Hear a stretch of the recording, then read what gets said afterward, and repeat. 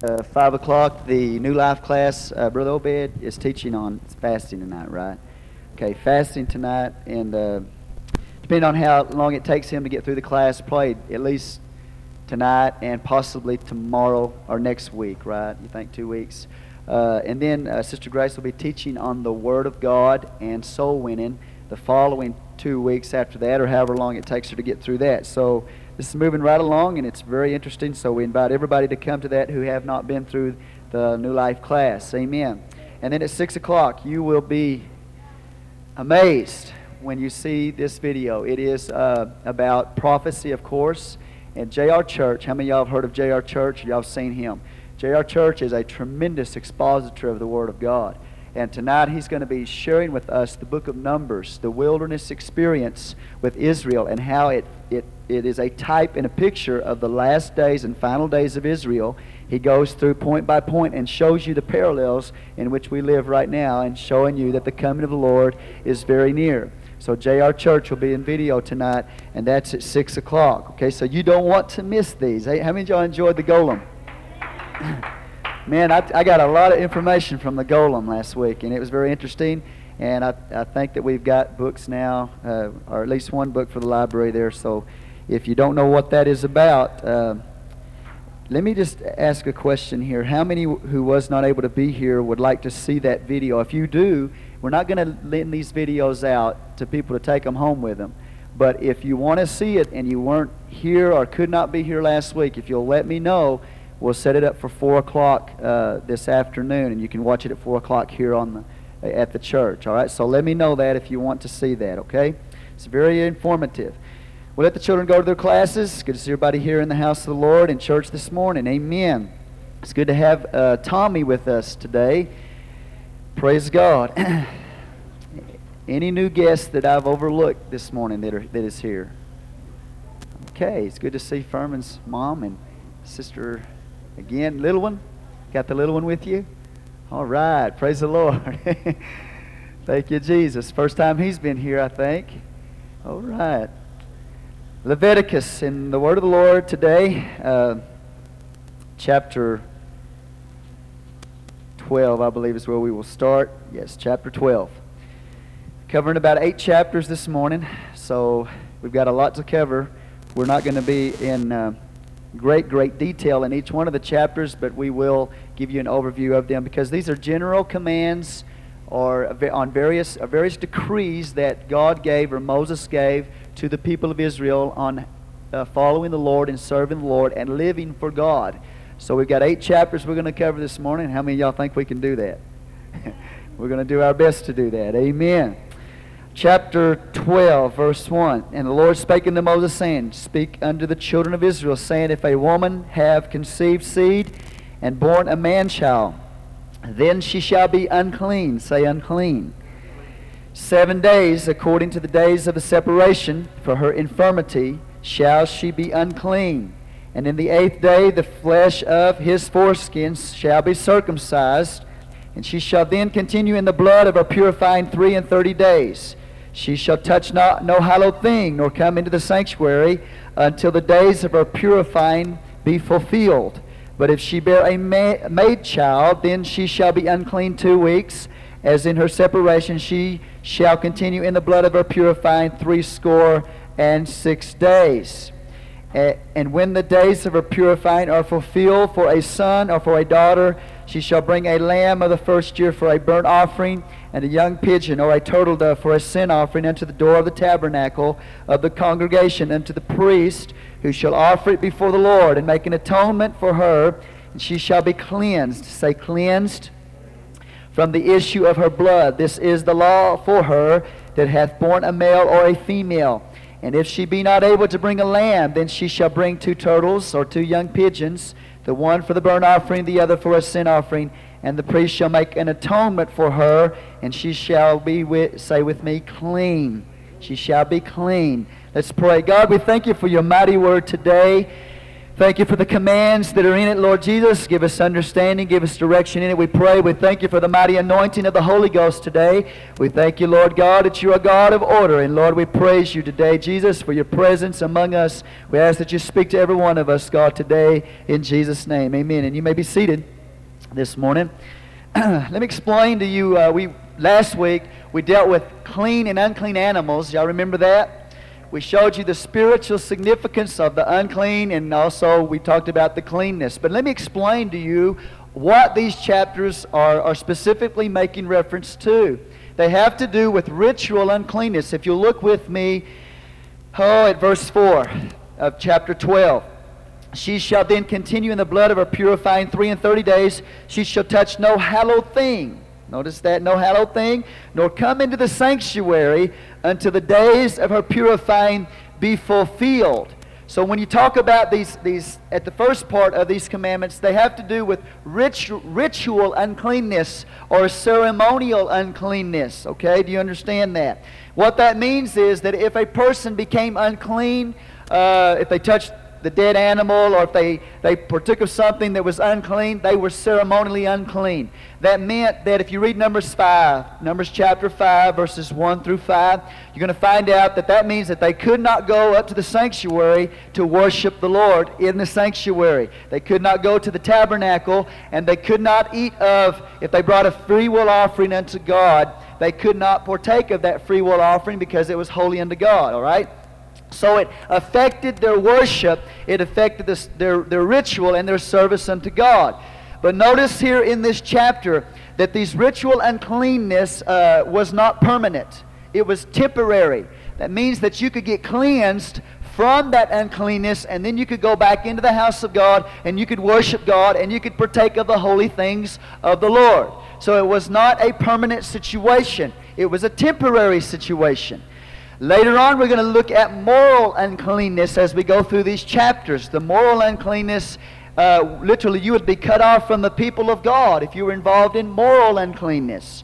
So ritual uncleanness kept you from worshiping and partaking of certain offerings, whereas moral uncleanness ostracized you from the body, and sometimes you were cut off. You had an early death because of moral sin. Are you with me? But not all moral sin was dealt with that drastically. So there is a difference between ritual uncleanness and moral uncleanness in the eyes of God.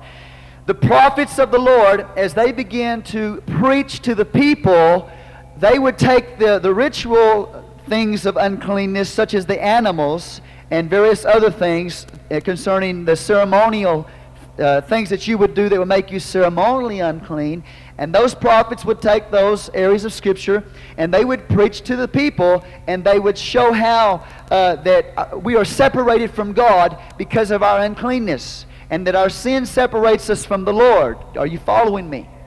So they would take those ceremonial things and bring them over and apply them in a spiritual sense, and show us how that if you are unclean, you cannot approach a holy God. And that you must be cleansed of your uncleanness. You must be cleansed of your sins before you approach a holy God. You got to get right with God. You got to get it under the blood. But the awesome thing is that you didn't have to stay in an eternal separation from God. You could come back by sacrifice and get back in fellowship with the Lord. That's the point. Do you see that? So that through the blood of Jesus Christ, when I approach God, if I've got sin in my life, then when I approach God, I can't approach Him.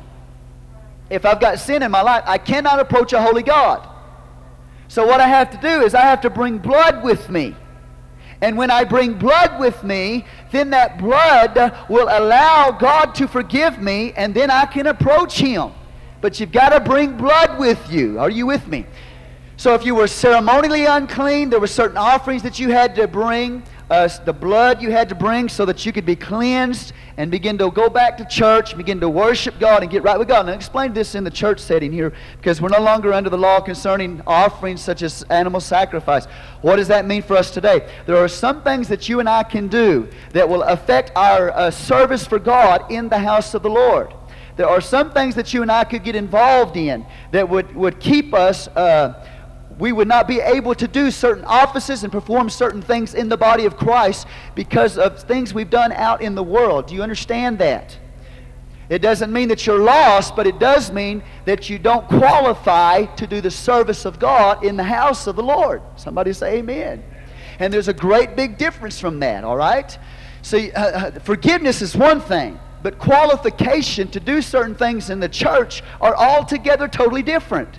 So that God could forgive you of something that is unclean in your life, but still the body of Christ has to say, no, you cannot do these things. You cannot fill these offices because you have done these things in your past. Do you understand? And therefore you are disqualified. For example, just look at the President of the United States of America. Forgiveness is not the issue concerning him. When he goes to the Lord and truly repents, if he truly repents, God forgives him. The issue is, does he qualify to be in that office? And by what he has done, he has disqualified himself from being that office, not just sexually, but the other things that he's violated concerning the law disqualify him from being office.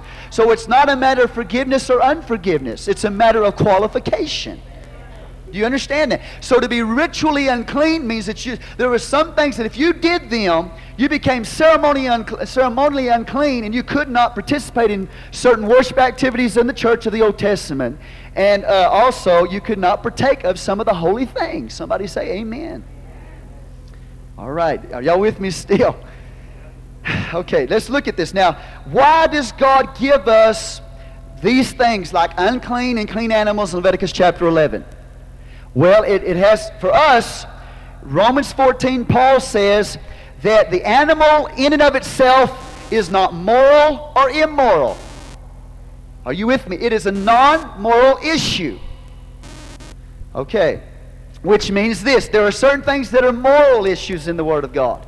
That if I violate some area of Scripture in the Word of God, I can be morally wrong with God. Are you with me? Those are the standards that are in the Word of God. If God has said something in His Word that He forbids, He still forbids it. Do you understand this? And if I violate the Word of God, then I have committed sin and I'm involved in immorality. But there are certain things called non-moral issues. Non-moral issues that you can have personal convictions on. And those personal convictions, if we're not going to stand up here and preach to you personal convictions, but we will preach the Word of God and the standards that are in the book. If you violate the standards that are in the book, you are violating the Word of God, not the Word of men. But you may have a personal conviction in your life on certain issues that the Bible doesn't specifically condemn, but if it helps you to get closer to God, everybody needs personal convictions. Are you with me? But not necessarily does it apply to everybody. It might just apply to you. God is talking to you about something. Somebody say amen. Now, so we see when you talk about the unclean and the clean animals, they're not moral issues. They don't make you immoral before God if you partake of them, or they don't make you moral before God if you partake of them. Okay? And this woman having a child, I mean, what's wrong with childbirth? That's how life comes into the world. I mean, but God says bring an offering, a burnt offering, and also a sin offering. Why would God ask for a sin offering and a burnt offering from this woman when all she's done is conceived and brought a child into the world? Do you understand this? What God is trying to show us in these chapters is that as we look at it, we have basic experiences in life. The basic experience of eating, chapter 11. The basic experience of giving birth to a child. We're going to go on through here. We're going to see leprosy, diseases of the flesh that would make you unclean. On and on it goes, we'll see here. So that what God is trying to show us in these chapters, these basic experiences of eating, of birth, of death, of sex, of health, of food, He is concerned about all of these issues. So that the principle is that God wants to be involved in every area of my life. You see this? God wants to be involved in every area of your life. Birth, your food, your sex, and the disease of your flesh, everything, death. The basic principle is He wants to be involved in your life, and you need to look to God in every area of your life. Come on, somebody. You know what God requires of us? He requires absolute, total commitment from us. And He's showing us through the basic areas of life that He needs to be in the center of those areas, and we need to look to Him. Now, do you understand the reason why He's given these principles? Okay, say amen. So, then we look at this particular chapter here, and a woman has a child, gives birth to a child. If it's a male child, well, she brings one sacrifice, and she's ceremonially unclean for 1 week. I believe it says there. If she gives birth to a young lady, then she's 2 weeks. She's not pure for 2 weeks. And then I believe it's 60 days or so, at least 60 days, maybe 80 days, where if she has a little baby girl, then she's got to go through this process for a long period of time. The man-child is not quite as bad. Hey, thank God for that. Are you with me? Well, let me just go right back to the basics here. Why in the world does she have to bring a sacrifice to begin with? Because Psalm 51 tells us, David said, "In sin did my mother conceive me." And it doesn't mean that his mama committed adultery. And it doesn't mean that his mama was a prostitute when she gave birth to him. What it means is that when David was born, he was born a sinner. He was born with a sin nature. He didn't become a sinner. He was born a sinner. So the little child you got with you that's so precious and so adorable has got a sin nature in them. Are you with me? And you give them till about their three or so, and you're going to see that sin nature start coming out of them. Right now they're so adorable and so lovable and so innocent and so precious, you know. But they've got something in them that is called sin. It's nature. It's bad. So when David said, "In sin did my mother conceive me," it means that he was born a sinner. Are you with me? So that when this woman gives birth to a child, she is giving birth to a human being into this earth that has sin in it. So she's got to bring the sacrifices and the burnt offering. She's saying, "God, I'm totally committed to you." Are you with me? I'm totally committed to you. I want to follow you even in childbirth. And when I give birth to this child, I love you, Lord, with all of my heart. I thank you for giving me this child, God. You bless me with this child, God. I commit myself to you, Lord. I commit my child to you, Lord. That's the burnt offering. And then she said, "I'll bring a sin sacrifice here because the child is a sinner." Thank you, Jesus. You see it here? Oh my, aren't you glad you don't have to go through all these rituals today? All you can do is just go to God and say, "Thank you, Lord, for my child. Forgive me of my sin. I dedicate him to you, Lord Jesus. Cleanse me, God, whatever needs to be cleansed in the ritual way, in the ritual areas," okay? Thank you, Jesus. Now go to chapter 13 real quick, and we're chapter 13, verse 1. "And the Lord spake unto Moses and Aaron, saying, When a man shall have in his skin of his flesh arising a scab or a bright spot, and it be in the skin of his flesh like the plague of leprosy, then he shall be brought unto Aaron the priest, or unto one of his sons the priests." So now this man's got an infection in his body. It's in his flesh. So he goes to the priest, or to one of the sons of the priest. It's examined by that priest, and it's determined whether or not it's leprosy. If it's leprosy, you know what they do?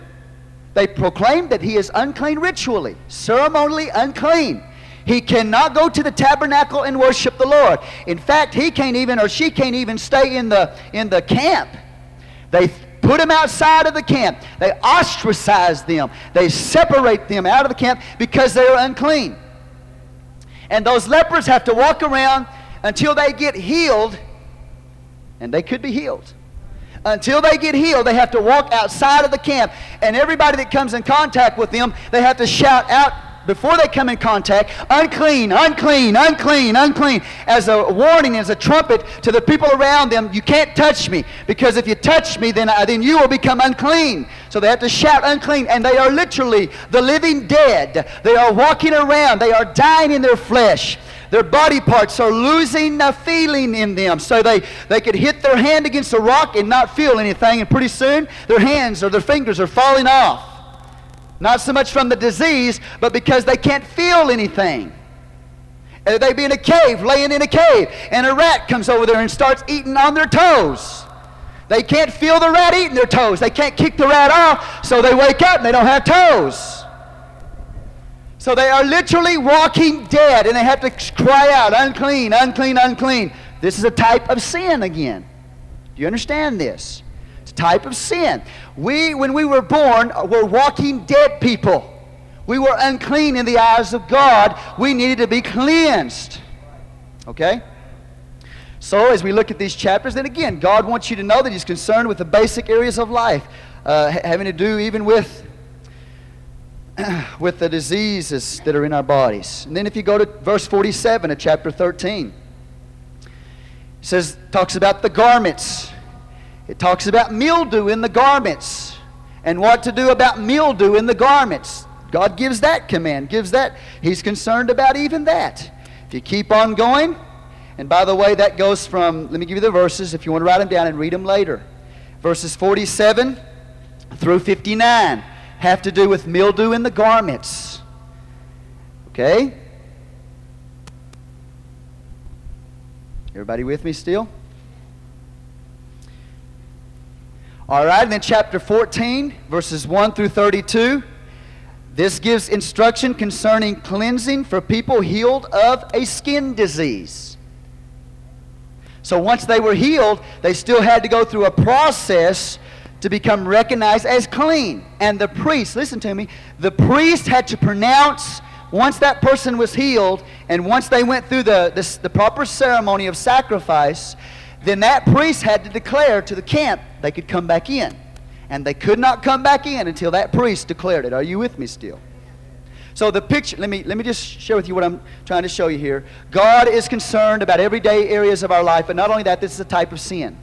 And we were born in sin, we need to be cleansed. They would take one pigeon, one bird, and they would kill it over running water. The blood is of course a type of the atonement, that the blood of Jesus cleanses us from our sin. It was killed over running water, a type of the Holy Ghost. And then they would take another bird and they would dip it into this blood of this previous bird that was killed. They would let it fly up into the heavens so that everybody underneath it was sprinkled by the blood as it went up. So it is a type of the death of Jesus Christ on the cross and then His ascension into glory. The running water, the type of the Holy Spirit. Are you with me still? Okay. So we don't bring doves and pigeons today to be cleansed from sin. Jesus Christ shed His blood for us. This is all pointing to Him. And then He ascended up. We've been sprinkled by the blood when we've obeyed the plan of salvation in Acts 2:38. Okay, so praise the Lord for that. And I could spend all my time just on this chapter, but I want to get into just the overview of things here. Okay? Somebody say amen. Now, notice what the Bible says in chapter 14 and verse 19. And the priest shall offer the sin offering and make an atonement for him that is to be cleansed from his uncleanness. And afterward he shall kill the burnt offering. And the priest shall offer the burnt offering and the meat offering upon the altar. And the priest shall make an atonement for him, and he shall be clean. You see that? So that the blood is shed, and by that this cleansing process takes place. Now, chapter 33 through verse 57 of chapter 14, it has to do with mildew in buildings. There are buildings that get mildew in them. They can't get rid of the mildew. In fact, I saw on the news not too long ago, some college somewhere in the United States of America has got mildew in it. And they pulled up the carpet and everything else, and they've got ionization machines trying to get rid of the odor there. But they cannot get rid of the odor because it's in the building. So here God gives the principles and what to do concerning mildews in the building. Somebody call it dry rot. All right, somebody say amen. See, God is concerned about everything in our lives. Yeah. But we have a tendency, as I've told you before, to segregate or separate our world out there from our world in here. And we're religious here, but we're secular there. No. It's not that way in the kingdom of God. God is concerned about every area of our lives. Amen. Now, go chapter 15. And I know I'm moving quickly, but Again, these are to show you that God is concerned about the basic areas of our lives. Ritual uncleanness would take place through these things. Chapter 15. And I'm not going to get into all of this stuff here. You can read it for yourself. But it has to do with bodily fluids. The first 15 verses of chapter 15 deal with if you've got a boil in your body, and that boil, it's leaking. Then it makes you unclean, and everything you touch, it makes it unclean. Are you here? Okay. Then he goes on down from there, and I believe it's in verse 16 through 33. He talks about man's issues. These are sexual things. And it also talks about women's issues. Somebody say amen. And it might be good for you to read these areas and see what God has to say concerning them. Are you with me? Okay. Now, what is the picture here? What is really the key verse here? Is that God provides cleansing from all uncleanness. Are you with me? Do you understand me? God provides cleansing from all uncleanness. That's what it tells us in 14. Let me go over there again. Verse 19. He shall be cleansed from his uncleanness. So it's not a permanent situation. Thank God for that. Man, if you become clean in the eyes of the Lord, you can get right with God. He will cleanse you. He's provided a cleansing for us. All right? So, anything that defiles us, we can be cleansed from it. Thank you, Jesus. All these things would separate you from or affect your worship to the Lord. Amen? So let me give you a little practical application here. We can be cleansed from our sins. It's not a permanent situation. God has provided that. He's concerned with every area of our life, all the basic areas of our life. But not only that, this is what He's trying to get us to understand, is that if there's anything in your life or anything in my life that has separated me from my God, I need to be very, very careful and get that taken care of. Okay? That's the application that He's trying to, spiritual application for the church in the 1990s, in the dispensation called grace. Do you understand that? Because we are not bringing these sacrifices for cleansing and all this stuff, and we're not going through the ritual ceremonies anymore, thank God. So the principles are this: anything in your life that is separating you from God, take care of it, God is saying. Because if you don't, it affects your worship, it affects your relationship with God. But He has provided a way of cleansing, and we don't have to stay in our present condition forever. Thank you, Jesus. Okay? So get it taken care of and hurry back to God. And everybody always tells me there will be things that they're dealing with in their lives. What do you do about them? Take it to Jesus. Bring the blood with you. And say, Lord, I'm dealing with this, but I'm bringing the blood with me. I'm unclean because of that area, but cleanse me, God. God, I'm taking care of it. I'm running back to you. I'm not running from you. I'm running to you. Because I want to be clean. I want to be able to worship you right. I want to get the dirt off of me. I want to get the dirt out of me. Okay, amen. Somebody say, praise the Lord. I mean, how many of y'all like to walk around dirty? I mean, in the physical sense. How many of y'all like to take baths? I mean, or showers or whatever you do. Well, I got 2 or 3 in here that say they do. I don't like to be dirty. I like to be clean. Physically clean. And I don't. It doesn't take me long. I mean, if as soon as I get real dirty, I'll go take a shower. So what about a relationship with God? Can we walk around for a week or 2 or a month or a year or 2 years or 3 years or 4 years and not doing the will of God in our lives? And walk around dirty and unclean ritually, and it affects our worship and our approach to God. We have no victory. We have no joy. We have no power. We walk around with a religious experience and are satisfied. No, come on, somebody. God is trying to tell you, don't go throughout life like that. Get it right with God. Get it right quickly. You don't have to stay the way you are. God will clean you up. But there has to be short accounts with God. And you can't walk around and excuse everything all the time. Thank you, Jesus. So just as you don't like to be dirty physically, Pray to God you don't like to be dirty spiritually. Are you getting the principles here? Chapter 16. Key verse. Let's look at it. Verse 34. As you turn there, let me tell you what chapter 16 is. It has to do with the Day of Atonement. It's called Yom Kippur. Where on the Day of Atonement, the priests would offer sacrifice for all the sins of all the people. And it was done once a year. Say once a year. What does atonement mean? Anybody know what atonement means? Atonement means covering. So that what would happen on the Day of Atonement was, listen, all throughout the year, if you were under the Old Testament economy, you would bring these sacrifices to God. If you were unclean, you'd bring a proper sacrifice and get clean again. If you had sinned against God and you had moral uncleanness in your life, you would bring the proper sacrifice to take care of the moral uncleanness. But there were some things that you could not bring a sacrifice for individually. Do you understand that?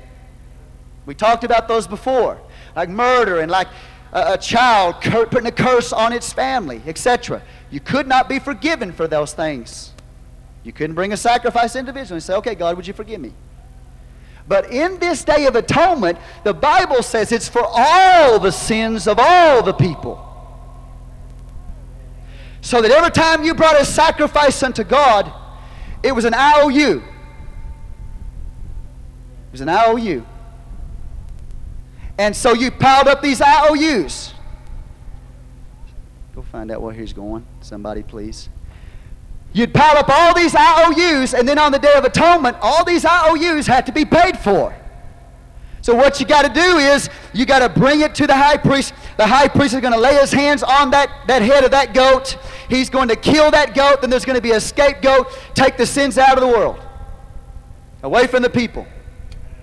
So that what you have on the Day of Atonement is this. All the IOUs you as an individual had built up through the year, you bring it to God, you sacrifice that animal, and it's like a debt consolidation thing. Whatever you do, stay away from them. Bring this debt consolidation before the Lord. Sister Susie will say amen to that. She knows what I'm talking about. And you bring it, and all of a sudden, this on the Day of Atonement, this scapegoat becomes the one IOU for all the rest of the other IOUs. Hallelujah. So that now you've got one IOU, a debt consolidation, on that one goat. And then Jesus comes into the world, and Jesus pays the price for all the IOUs that you had in your life, and all the scapegoats that were there. All those debt consolidations are there, and here he comes, and he pays the price for all of it. Okay? And it's for all the sins of all the people for a whole year. But it's once a year, and it's called the Day of Atonement, and it just covered it. It didn't take them away. It just covered it. Somebody say, praise the Lord. Now, this high priest, look with me, if you would, verse 34. He says this. And this shall be an everlasting statute unto you, to make an atonement for the children of Israel for all their sins once a year. And he did as the Lord commanded Moses. So once a year, and they just celebrated Yom Kippur. What was it, last week, I believe it was. The Jewish nation did. Okay? So this is what would happen. Now, when we get over there in the feasts in Leviticus 23 and 24, we'll explain these feasts to you. We'll explain the Day of Atonement for you. But I'm not going to get into detail here. I'll just give you the basic understandings. Are you with me? Amen? So that what God is showing you here is that all your sins can be forgiven. Every one of them. There is nothing that you can do, with the exception of blaspheming the Holy Ghost, that God will not forgive you if you genuinely repent and get right with Him, and you really bring a true confession and a true repentant heart, and you come there in the Day of Atonement. It's all forgiven. Thank God for that. So that you don't, when you leave that place after a day of fasting, it's a solemn occasion where you are fasting and you're humbling yourself before God and you're repenting of your sins. After that sacrifice is made, and when I get into the Day of Atonement, I'm going to try to explain the ritual to you. It was something else. The high priest couldn't even sleep all night. It was such a solemn occasion. And if he tried to go to sleep, the priests that were around, he'll make him stand on ice-cold stone so he would not go to sleep. He is facing a very, very strong, very serious thing called the Day of Atonement. He's fixing to atone for all the sins of all the people for the whole year, and he's got to be right. If it's not right, he dies. If it's not right, he dies, and the people are yet in their sin. It's got to be right. It can't be slipshod. It's very serious, so they fast for 24 hours a day, repenting and getting right with God and humbling themselves before the Lord. And the Lord says, once the sacrifice is made, the goat is killed, and then the scapegoat is taken out into the wilderness and driven off of a cliff. The sins of the people are out of the camp. And once that's completed, man, they celebrate. They rejoice because their sins are under the blood. So that now I don't have to bring a scapegoat or anything like that. I just come myself and confess it to the Lord. Put it under the blood. Then you can leave victorious today. Somebody say hallelujah. Praise God. Now, if you look at this chapter 16, you're going to see that this high priest goes through a very solemn ceremony. And as you read it, it will fill you with awe and reverence. Because you see this high priest in awe. And oh, it's just amazing. It's awesome. He had to wash 5 times on that day. He'd had to put on clothes and take off clothes and put on different ones and go through these ceremonies. And, I mean, this was a very solemn occasion where he had to go through all these rituals and wash 5 times because he didn't want to be unclean before the eyes of the Lord. Listen to me. You know what, people? I want to show you something. Man, we live in a weird world today. We live in a generation that does not respect the Word of God. They don't respect the house of God. When they wrote this Bible and they translated it from the original languages, when they came to the name of the Lord, you know what they did? They set their pen down and they went and took a bath, put their clothes back on, translated the Scripture, got back up when they came. Now, if the name of the Lord was in that verse 5 times, that means before you wrote it, you got up and you bathed yourself, and then you wrote the name of the Lord. What is wrong with us? We don't have a respect for God. We don't have a respect for His Word. We don't have a respect for His house. We don't have a respect for His ministry. We better get it together. And people use the name of the Lord slipshod and everything else, man. Come on. It's not acceptable in the eyes of God. God is trying to show you when you approach Him, it's a solemn assembly. It's a solemn occasion. You need to get right with God. Don't play games with God. And stand there in awe and in reverence for the holiness and the power of His Word and what He's done for you on the cross. Look at Calvary. Look at the sacrifice. Look at the blood. Look at the price. Look at what it cost Him. Hallelujah. Come on, somebody say praise the Lord. We're living in a time when people will not tolerate the word of the Lord. We're living in a generation, it's going to get worse and worse and worse. People are not going to tolerate the word of God. Come on, somebody say amen. But look at the awe and the reverence of this man as he walks in respect to the word of God and the holiness of God. And then when I come before the Lord, I need to get that inside of me. And I need to say, man, God, I'm fixed to approach you. I need to look at the cross. I need to look at the blood that you shed for me. I need to look at my own life. I need to check myself out, God. I need to walk in reverence to you. I need to come before you in holy awe and fear of the Lord Jesus Christ. Are you with me? In a respectful, reverential fear. And that's what I see in this chapter right here as he approached the Holy of Holies. This man walking in reverential awe on the Day of Atonement. Hallelujah. Somebody say amen. Thank you, Jesus. There's a lot in that 16th chapter. 17th chapter, go quickly over there. God says when you bring sacrifice to the Lord, you have to bring it to the tabernacle. Amen. I love the Word of God. Have to bring it to the tabernacle. What if you decided to say, hey, I'm living in a town and it's too far from the tabernacle? So I think what I'll do is I'll just do it my way. God forgive us. We'll just do it. We'll just do it our way. We'll just make a sacrifice right here. We'll build us our own little altar here, and we'll do it our way. You know what God says? No. You got to offer it at the tabernacle. You got to bring it to the tabernacle. The blood has to be shed at the tabernacle. If you don't bring it to the tabernacle and you try to kill it somewhere else, God said you're going to be cut off. Come on, somebody, say me. Yeah. When you try to have order in a church, you're mean. But in this book right here, God says if you don't do it His way and you don't bring it to the tabernacle, you are cut off. God's mean, right? No, He's a God of order. He is a holy God. He's a righteous God, and we have to do it His way. We have to do it the right way. Say amen. How many of y'all have a fear of God in your life? I mean, a reverential awe and respect for His Word.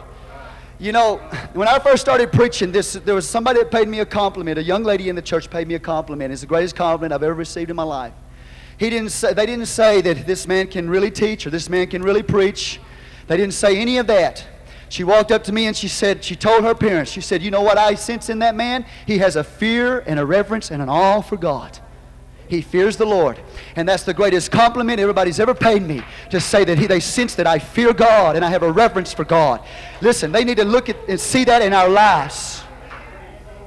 That we've got a reverence and we've got an awe and we've got a respect for the Word in the house of God. Somebody say, praise God!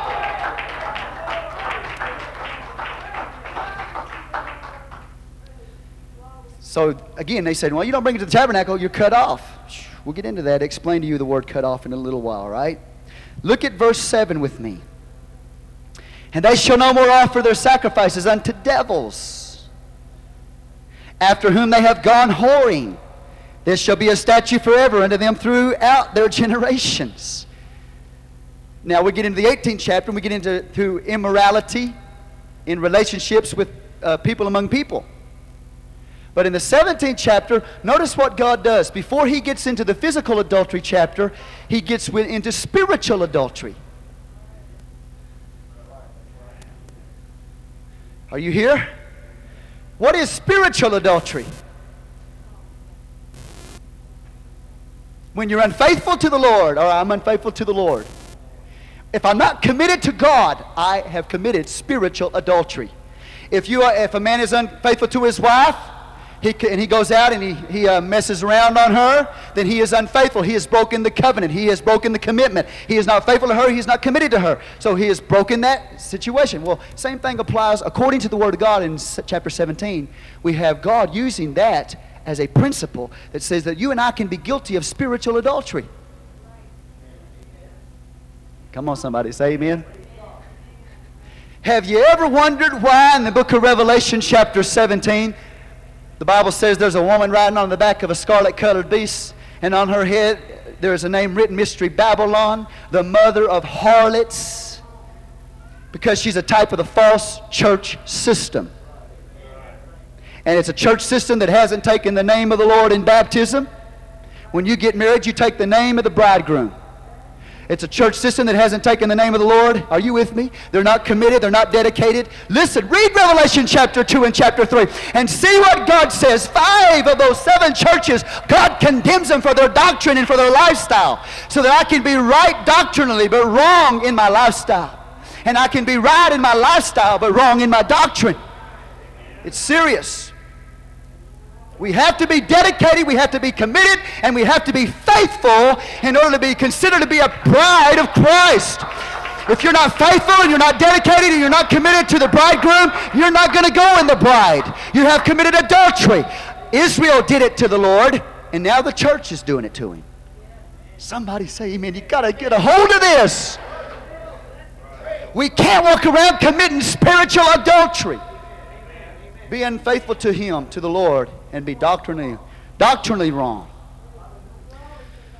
So that all right, look at the words God uses. They shall no more offer their sacrifice unto devils, after whom they have gone a whoring. This shall be a statute forever unto them throughout their generations. Hallelujah.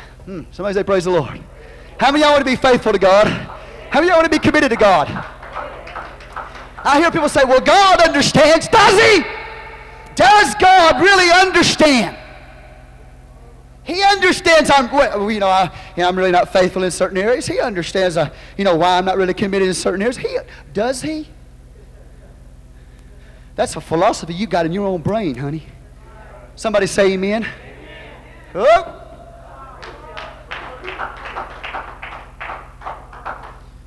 Somebody say, you know what? God's standards are high. I said God's standards are high. They're not down here where we put them. They're up here where we can't reach them. Are you here? And we'll look at it a little bit. Everybody has this concept. Well, everybody's doing it. No excuse when it comes to God. Because you and I as children of God have to do what God says and not pattern our lives after the ways of the pagans.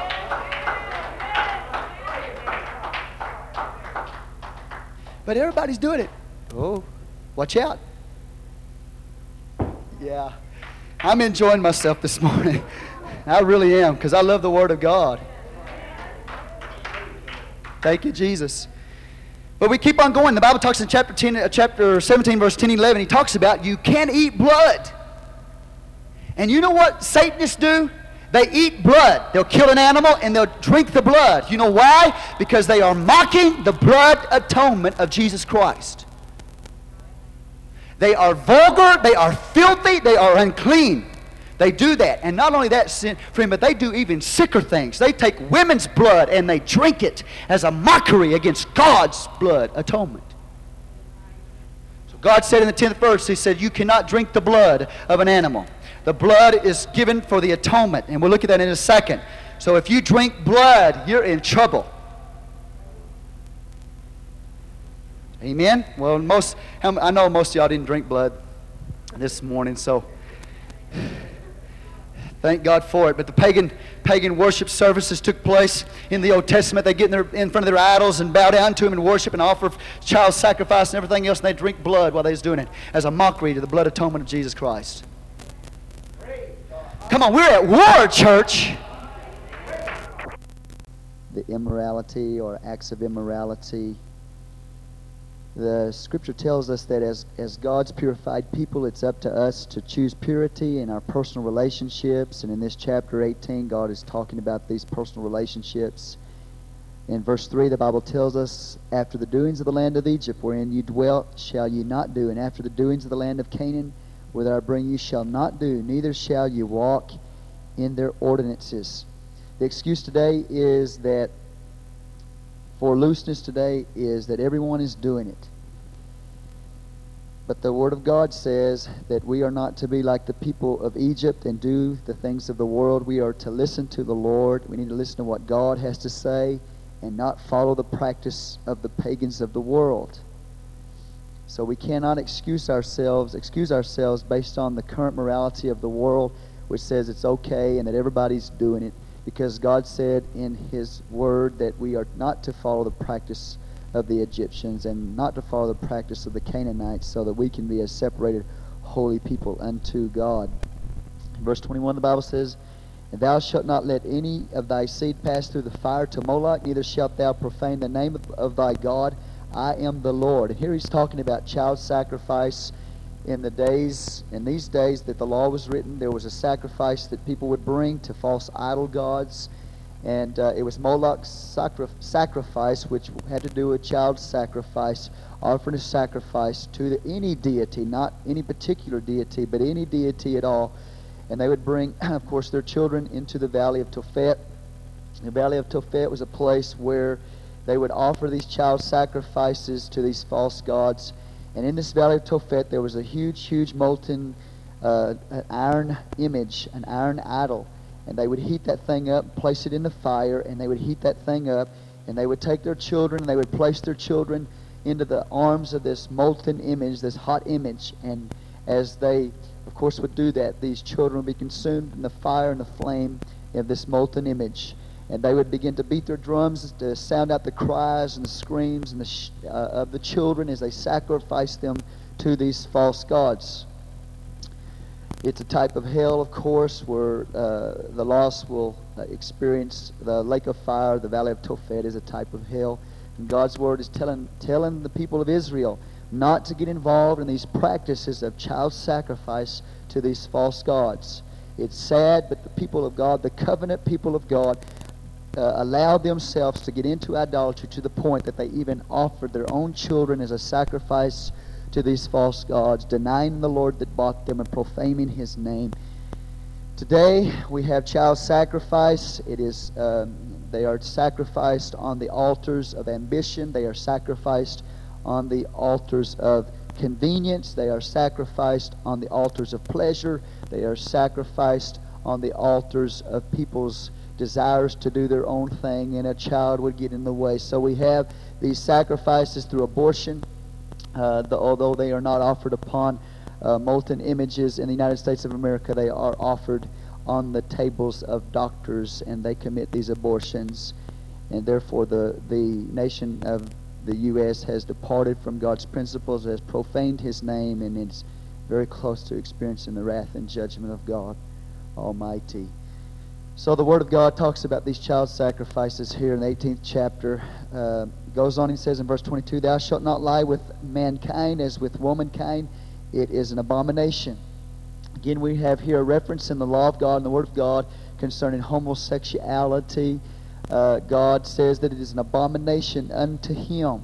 Some people like to say that it's an alternative lifestyle. But in the eyes of God, God condemns it, and He says that it is an abomination unto Him. It is something that God hates. Anything that God hates in the Old Testament, He still hates today. So it cannot be an alternate lifestyle. It is sin against God. You're not born that way. You sin against God. Verse 25, the Bible says, "Because of these things the land is defiled, therefore I do visit the iniquity thereof upon it, and the land itself vomiteth out her inhabitants." There are things that are very important to God. The Word of the Lord says that His people are important to Him. The Word of God says that His land is important to Him. His Word is important to Him. And so here we have the people of God in the land committing these sins of homosexuality and all these false worshiping of idols. And through this, God says, because of it, that the land would spew them out or spit them out or literally vomit them out from among them. That the land itself becomes sick of the sin that the people are doing. Therefore, the nation of Israel, because of these sins and sins like them, they were literally spit out of the land, the promised land, and taken captive at various times in the word of the Lord because of their abominations in the sight of God. Chapter 19, the Scripture tells us we have laws of holiness, and the principle is basically this. The Bible says, "Ye shall be holy, for I, the Lord your God, am holy." Therefore, the chief motivation for us to live holy and separated unto God, following His commands, living by His principles, living for Him and serving Him, is because that He is holy, that He is separate from sin, that He is a pure God, He is a holy God, He is a righteous God. And if we claim to be the people of God, we need to also have the nature of God. We need to live the way that God would have us to live. The first reference is holiness in the home. Verse 3, it says, "Ye shall fear every man his mother and his father, and keep my Sabbaths. I am the Lord your God." So here we have holiness in the home, respect for the parents. Children, young people need to have a respect for their parents. They need to say yes, sir, and no, sir, and yes, ma'am, and no, ma'am. They need to respect their parents, not talk back to their parents. They need to respect them in the way they talk to them, in the way they address them, instead of calling them old fogies and things such as that. They need to respect them because they are the parents over them. So we have holiness in the home. Today, young people need borders. They need fences. They need a direction. They need somebody that will stand up and will give them direction and tell them no and tell them what they need to do and the way that they need to live. They need to learn respect. If you place borders around them, they will love you because you've done that. So don't go for this philosophy of today that says that disciplining your children is mean and that it shouldn't be done, that it affects them emotionally and such as that. We need to go by the Word of God, and we need to correct and discipline according to the Word of the Lord. because they need and enjoy the boundaries that we place around them. That is the way they know that we love them. And without that discipline, without that correction, a child knows that, hey, my parents really don't care anything about me. If they cared about me, then they would discipline me. If they cared about me, then they would correct me. And they wouldn't let me do these things. So my parents don't care about me. So the philosophy that we have today that says that we need to not discipline our children because it will affect them emotionally and harm them is not a true statement. In fact, it goes contrary even to our own children's nature. They know that we care about them if we correct them and we discipline them, as the Word of God says. So there should be respect in the home if we are to live holy. Again, Leviticus 19 is not so much a chapter concerning ritual uncleanness. It is a chapter concerning moral uncleanness. Holiness is not just negative. Holiness is not just what we don't do, but holiness is the things that we do in life. Okay? So it has a positive side to it also. And then we turn over in the same chapter and we look in verse 9. We see in the Word of God, to be holy unto the Lord, that we are to leave a portion for the poor.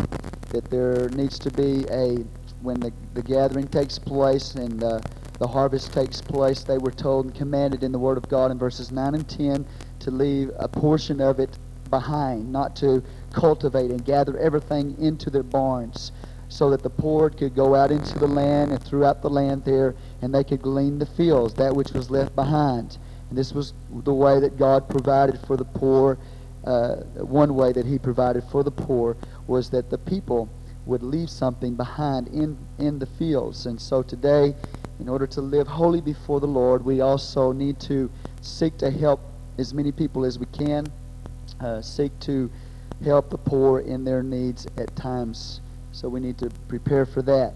In verse 11, it says, "You shall not steal." Now we're going to move to the holiness in business. "You shall not steal, neither deal falsely, neither lie one to another," according to the Word of God. Lying and stealing and robbing and those types of things will land you in hell. And the Word of the Lord tells us not to lie. Revelation 21 and verse 8, it tells us that all liars will have their part in the lake of fire, which burneth with fire and brimstone. So that we know that if a person is living a habitual lifestyle of lying, then they will not make it to heaven. They will find themselves in a lake of fire. So God is telling us to handle our business properly, not to steal, not to deal falsely, neither lie one to another. Then he says in the word of the Lord, "And ye shall not swear by my name falsely, neither shalt thou profane the name of thy God. I am the Lord." So that whenever you swear, in fact, the Word of God tells us that we should not swear on the name of the Lord. But when you make a promise unto God and you swear falsely on the name of the Lord, you are profaning His name. The Bible says in verse 13, "Thou shalt not defraud thy neighbor, neither rob him. The wages of him that is hired shall not abide with thee all night until the morning." So we see here holiness in business, that if a man works for you and you've given him a specific time frame in which he is to be paid, you are not to withhold that man's wages from him. In those particular days, they worked all day. They were day laborers. And as they worked during the day, they would work all day, and then they would be paid a wage so that they could go out and provide for their family and buy food for their family so that that family could eat. And if you withheld their wages, you held it back, then at times those families would become hungry. So God is putting this command in His Word. He says when the man works, then he is to go and receive his wages so that he can provide for his family according to the time frames that are set. The Bible also says here we have holiness in everyday life. "Ye shall do no unrighteousness in judgment. Ye shall not respect the person of the poor, nor honor the person of the mighty, but in righteousness shalt thou judge thy neighbor." So this has to do with the court systems. When we go into the court of law, there should be a righteous judgment. There should not be a sympathy for the poor, and when you look and see a rich man there, you should not look at him and lessen the sentence based on his position in an economic position, looking and believing and hoping that there would be some type of reward that would come back to you if you were easy on him. So the Word of God tells us, don't be sympathetic to the poor, and don't lean to the rich, hoping for something from them. When you pass a judgment, it's to be a righteous judgment based upon the law, not upon economic positions and standards. So the Word of God tells us here that we are to be a righteous people even in our law and judgment and courts. In verse 16, thou shalt not go up and down as the talebearer among thy people, neither shalt thou stand against the blood of thy neighbor. I am the Lord. So then God tells us right here that we are not to be talebearers. There are times we need to put a padlock on the non-stop press news box that we've got, so that it is not a continual flowing of news. Well, some people will say, well, I'm just telling the truth. Well, you need to watch the motivation behind the truth that you are sharing about somebody else. So we need to put a padlock on that continual temptation to be a talebearer among each other. That's the dangerous thing in the church today, is not that people are coming into our churches and putting us to death and persecuting us with weapons of war. The danger of the church today is that people are killing each other with their tongues. So God is commanding us here in the word of the Lord to not be a talemonger, a talebearer among the people. He also tells us right here in the same verse, he says, neither shalt thou stand against the blood of thy neighbor. I am the Lord. So we are to guard against accidents and things that would endanger people's lives. It's not just enough for us not to murder somebody or to kill somebody, but God says protect or guard against accidents. In areas of the Word of God, it tells you to cover up holes and things like that, so that people will not go and fall down into those holes and be harmed. So that is guarding against accidents.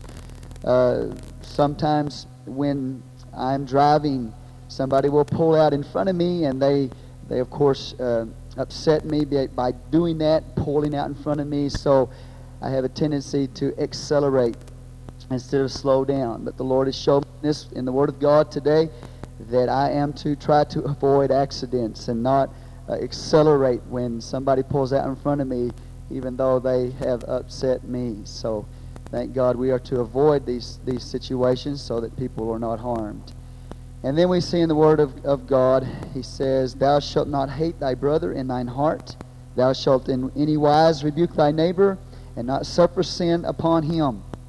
So that in the Word of God today, we see that we are to rebuke, we are to correct a person when they are doing things wrong. If we do not correct them, then we actually are hating our brother in our heart, because we are hoping by standing back and letting them do the evil and to do the wrong, that basically more harm will come upon them. But if we warn them and tell them that these things are not right, hoping to help them to avoid harm, then we are actually loving our brother. So that what God's Word is telling us here is that if we are around somebody, for example, who uses the name of the Lord in vain, that we have a moral obligation to tell these people that God has forbidden this, that He has commanded us not to use the name of the Lord in vain. And whosoever does that, God says, I will not hold him blameless. So if we're around somebody like that, we need to rebuke them. We need to correct them. We need to say, hey, that's not right. You better not do that, because that's dangerous to do that. You could have the judgment of God upon you. We stand back and we listen to them and we let them do it, and we don't correct them and we don't show them the Word of God how it's wrong, then God tells us that we literally are hating our brother, because we are allowing him to continue these things that will bring destruction upon his head. Or if we are around people that are involved in smutty stories, and we smile and we accept what they are doing, and we don't question them or also correct what they're doing, then we have violated this area of Scripture here, so that we are to stand up for that which is righteous and let people know that what they are doing is wrong. Example that I gave in the message that did not record, and that's why I'm doing is re-recording this, was that when I was at work, the owner of the company where I work was using the name of the Lord in vain, and I asked him respectfully to please not use the name of the Lord in vain, because I love the Lord God, and it bothered me. And this man respectfully did that. He no longer, as far as I can remember, used the name of the Lord in vain. I got to keep my job. And so we need to stand up, and we don't need to be weak, and we don't need to be soft. We need to stand up for what is right. We need to have a backbone, and we need to proclaim the truth of God and not be a participator. But not only not being a participator, we need to warn our generation about the things that they are doing is bringing the swift destruction of God upon them, hoping that they will turn from those things and avoid the harm that is going to come upon them as a result of these things. So the Word of God gives us many, many principles to live by: holiness in the home, holiness in business, and holiness in everyday life. Verse 32, it tells us that we are to respect the elderly. Thou shalt rise up before the hoary head and honor the face of the old man, and fear thy God. I am the Lord, he said. So when we do this, when we show respect to the silver-headed person, and by the way, Leviticus 27 tells us that that person has reached the age of 60 or above. So they are to be respected. We are to stand in their presence just to show them respect. And in doing this, we are showing that we honor God. So these things that many of us do, anyway, we didn't realize that they were actually in the Word of God, but they are actually founded in the Word of God. A proper way to respect the elderly. Then the Word of the Lord gives us another verse concerning a dishonest person. Back in these days, they had different weights. But let me read this. You shall do no unrighteousness in judgment in meat yard, in weight, or in measure. Just balances, just weights, a just ephod, a just hin shall ye have. I am the Lord your God, which brought you out of the land of Egypt. Therefore shall ye observe all my statutes and all my judgments, and do them. I am the Lord. So that back in these days, a dishonest person would buy with the heavy weights, and he would sell with the lighter weights, and that would be a dishonest measure. So God is showing us here in His Word that we are not to be like these people and be involved in dishonest measures. Then we come to the final chapter, chapter 20. The Bible says in verse 1, the Lord spake unto Moses, saying, Again, thou shalt say to the children of Israel, Whosoever he be of the children of Israel, or the strangers that sojourn in Israel, that giveth any of his seed unto Moloch, he shall surely be put to death. The people of the land shall stone him with stones. I will set my face against that man, and will cut him off from among his people, because he hath given of his seed unto Moloch, to defile my sanctuary, and to profane my holy name.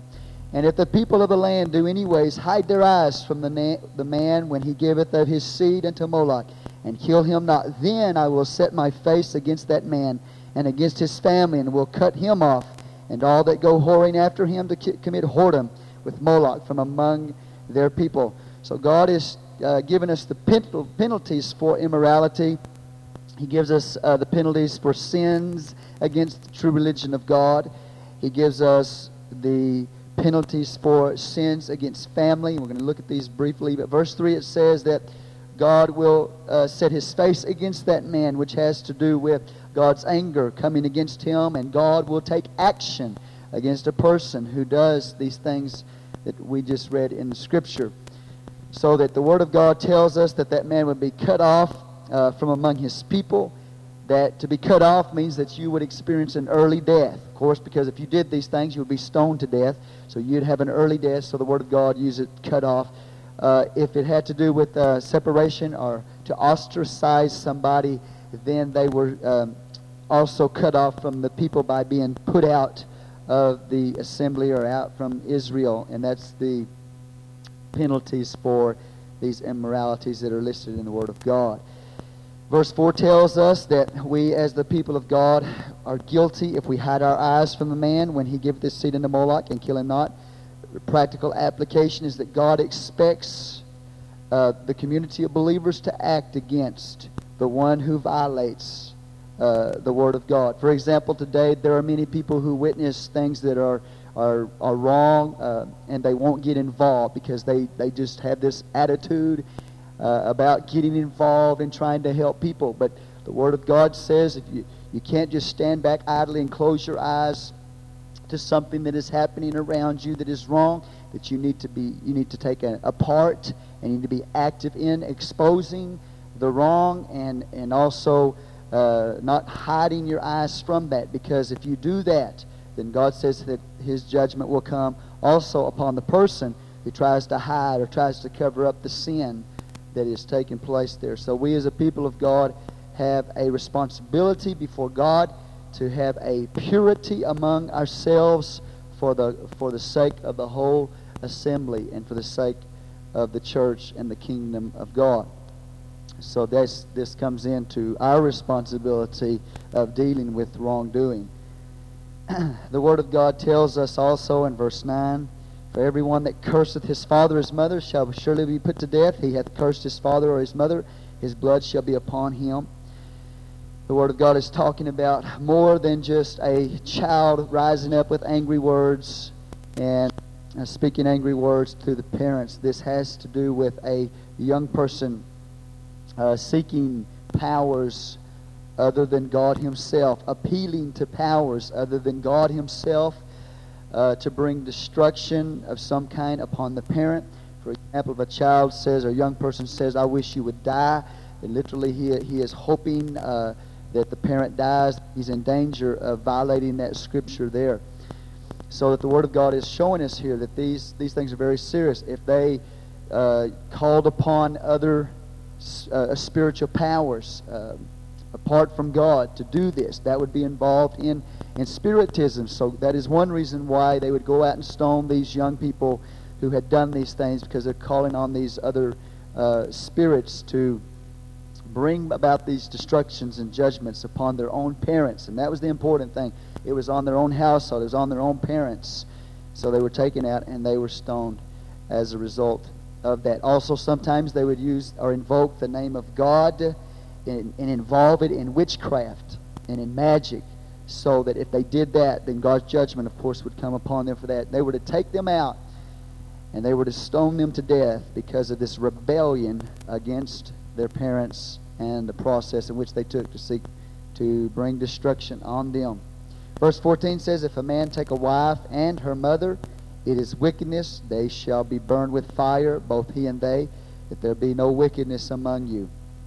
So not only some scriptures tell us in the area of adultery and such as that, that they were to be stoned, but there were some sins that God went to the point in telling the people that if these people had committed these sins, an example is given: if a man takes his wife and then turns around and takes the mother of his wife in a sexual relationship, that they were to take that man, and because he's committed incest, they were not only to stone him to death, but they were to burn them with fire, so that they would do away with the wickedness that was among them. Verse 22 tells us, "You shall therefore keep all my statutes and all my judgments, and do them, that the land whither I bring you to dwell therein will spew you not out." He says in verse 23, "And ye shall not walk in the manners of the nation which I cast out before you, for they committed all these things, and therefore I abhorred them. But I have said unto you, you shall inherit their land. I will give it unto you to possess it, a land that floweth with milk and honey. I am the Lord your God, which have separated you from other people." So God is showing us in these principles of holiness and the commandments that He's given, that He is concerned with our everyday lives, our even our birth process and our death and physical diseases in our body, food that we eat, the sexual relationships that we have, the way that we live in life. God is concerned about our lives. He wants us to look to Him in every area and involve Him in our lives. We are to be a separated people, even to the point sometimes we have to separate ourselves from people of the world. Not totally, because we need to try to win them to God, try to reach their souls for God. But as far as participating in their sin, we cannot do that. We are to separate ourselves from this and be accepted by God and be dedicated to God, be committed to God. We are to be a different people. We are to be a holy people, because God has redeemed us by His blood. He has forgiven us our sins. He's cleansed us. He's given us a new life. Therefore, we should be a people who are holy, set apart and committed to God, seeking to follow His word and His commandments in our lives. And by that, revealing God to everybody that is around us.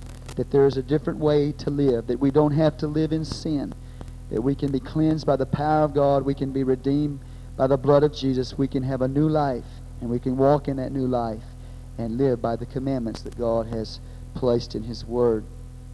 And so He says that you shall therefore put difference between clean beasts and unclean, and between unclean fowls and clean.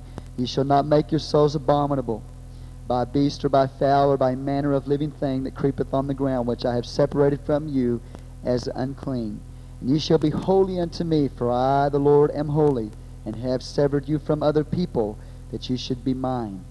A man also or a woman that hath a familiar spirit, or that is a wizard, shall surely be put to death. They shall stone them with stones. Their blood shall be upon them. So that in the Word of the Lord, in this Bible study, we have learned the importance of living holy before God in every area of life, that He is concerned about our lifestyles. He is concerned about what we do. He is concerned that we be committed to Him and dedicated to Him, that we may reveal Him to a world that is around us. Therefore, it's a privilege and it's a wonderful opportunity to be holy unto God, to be a people who have been saved and redeemed, a people who are different in this world from the people that are in the world, who live by its principles and by its systems and by its fashions. Therefore, we need to walk in the presence of the Lord and in fear and respect and awe and reverence to His Word, to Him, to the Lord Himself, understanding the importance of being a separated people for His glory and for His honor. Lord Jesus, we just pray, God, for the ministry of your Word. We pray, God, for this tape that we have completed here this evening. Lord Jesus, that you take it and you would use it to minister to many people, that many people will begin to walk closer to you, Lord, and obey your Word and live by your commandments and by the statutes that are placed in the Scripture, God. We thank you today, Lord, that you cleanse us, that we don't have to live in a perpetual state of uncleanness.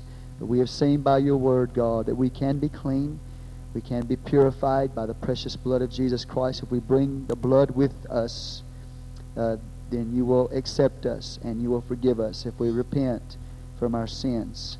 Therefore, God, let us live out in our lives what you have placed on the inside of us. Let us work out our salvation with fear and trembling. Let the outworking of our lives be from the inward renewing of the Spirit of God and the dependence upon your Spirit to empower us, God, depending upon your Word to direct us. We thank you for it in Jesus' mighty name, God. And I just praise you, Lord, for the opportunity to teach the Word of God. I thank you for helping me to bring this lesson.